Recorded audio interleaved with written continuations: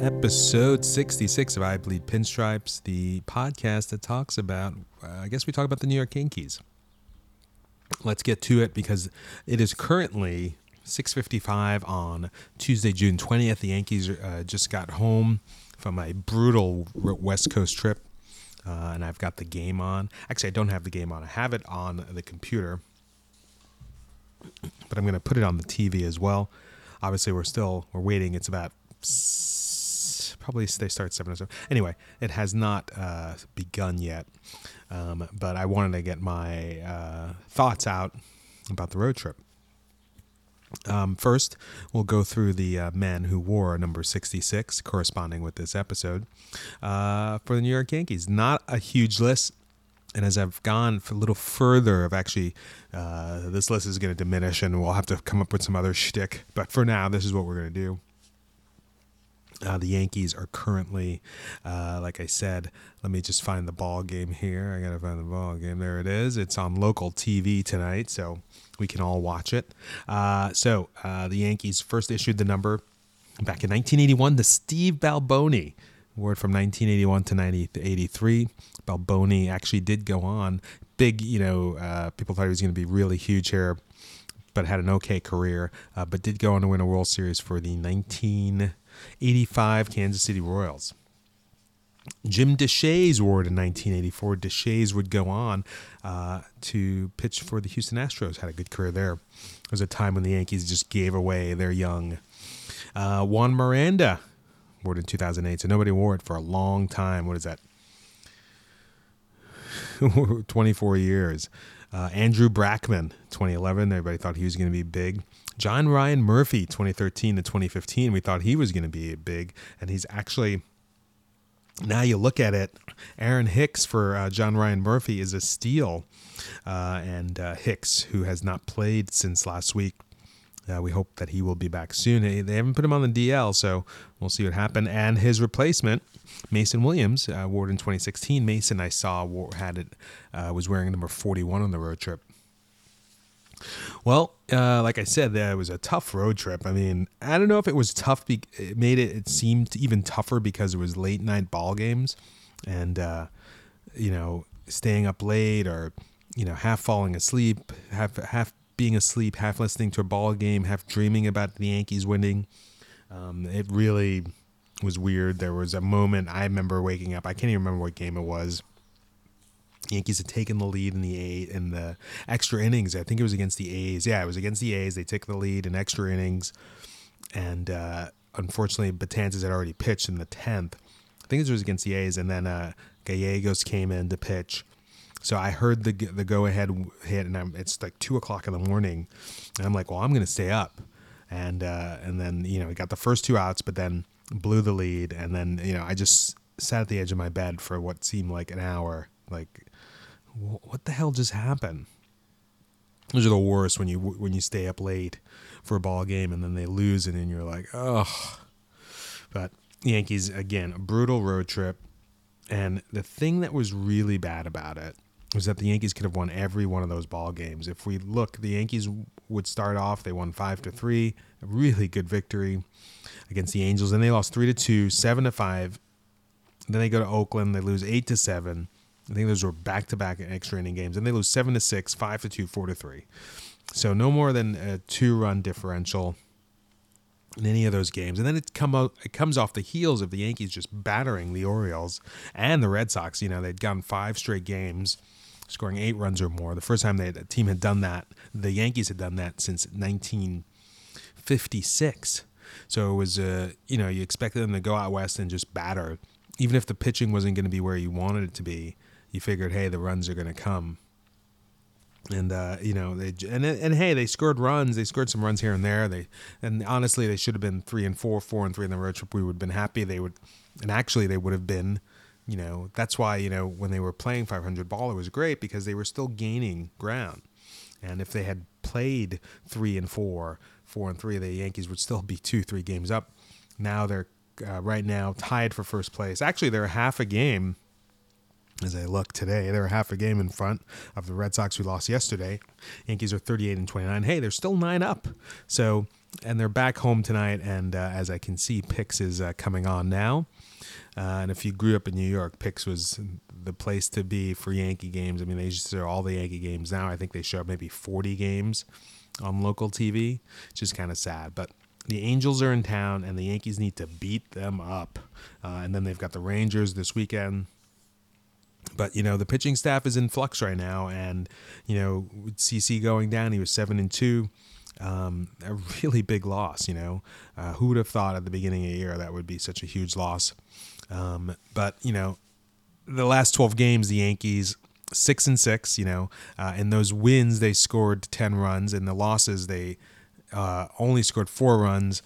And the ERA, on that winning streak, they were 1.50. On the losing streak, 5.68. That was a stat that just came up. So there's a tale of two teams, because they had won 6 in a row before heading out, at that Angels game.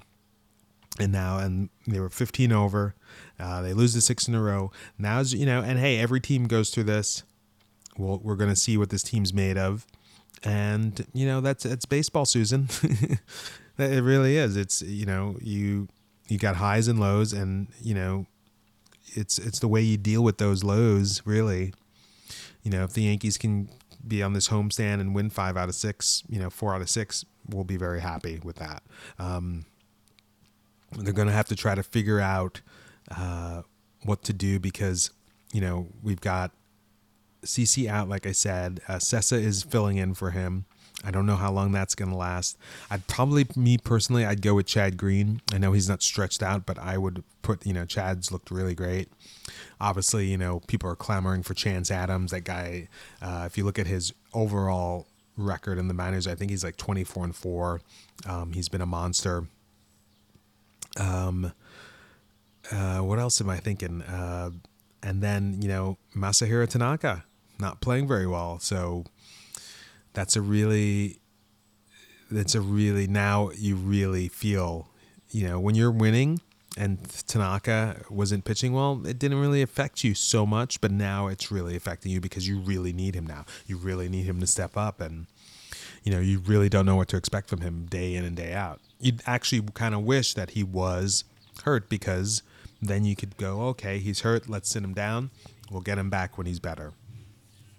The big story, too, obviously, Aaron Hicks went down. I haven't heard anything about him, and I really didn't do any research. When you have a young kid, it's hard to do as much research as you want to. But Gary Sanchez is back, and that's good.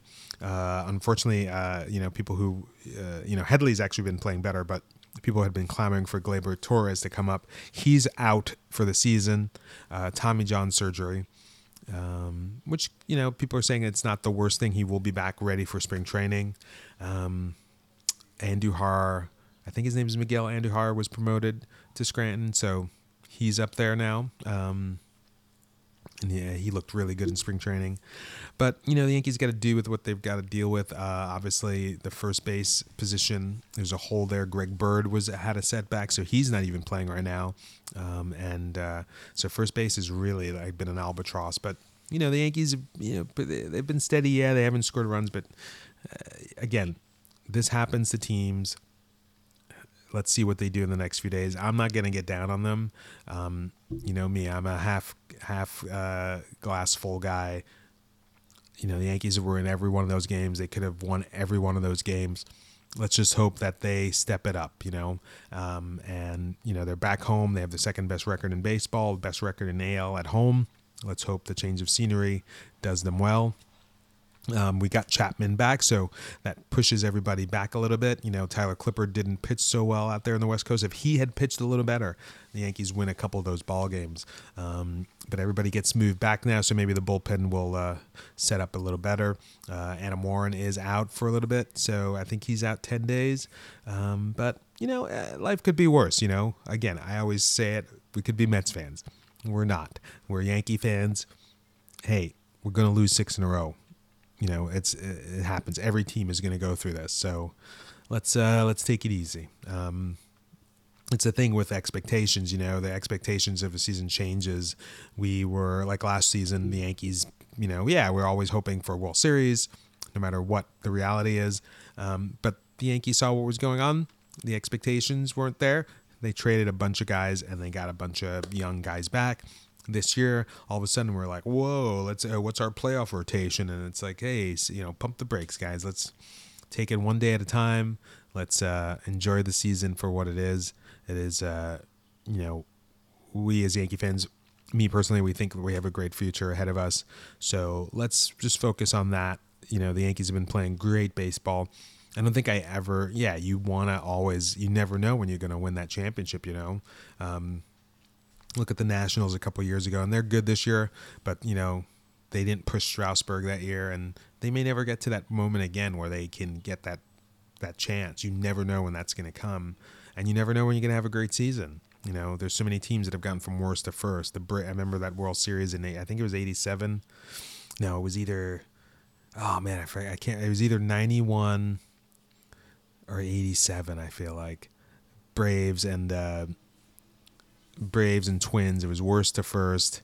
I want to say it's 91. Worst to first, both teams, or at least the Twins, worst to first, and they go and win the World Series, you know. So you just never know when that's going to come, and you have to take advantage of every moment. Obviously, you've got to be like, hey, we're in it, right? We're fighting now. We have to make some moves, but you also have to look to the future. It's a different organization, Anyway, I hope everybody had a great Father's Day, and I'm remiss if I didn't say I hope everybody had a great Mother's Day a month back. I had my first great Father's Day, so that was really awesome. You know, the Yankees didn't win me a ball game, but I got to watch some baseball, and my backyard's almost ready to go, so, you know, I'll be grilling back there, enjoying some ball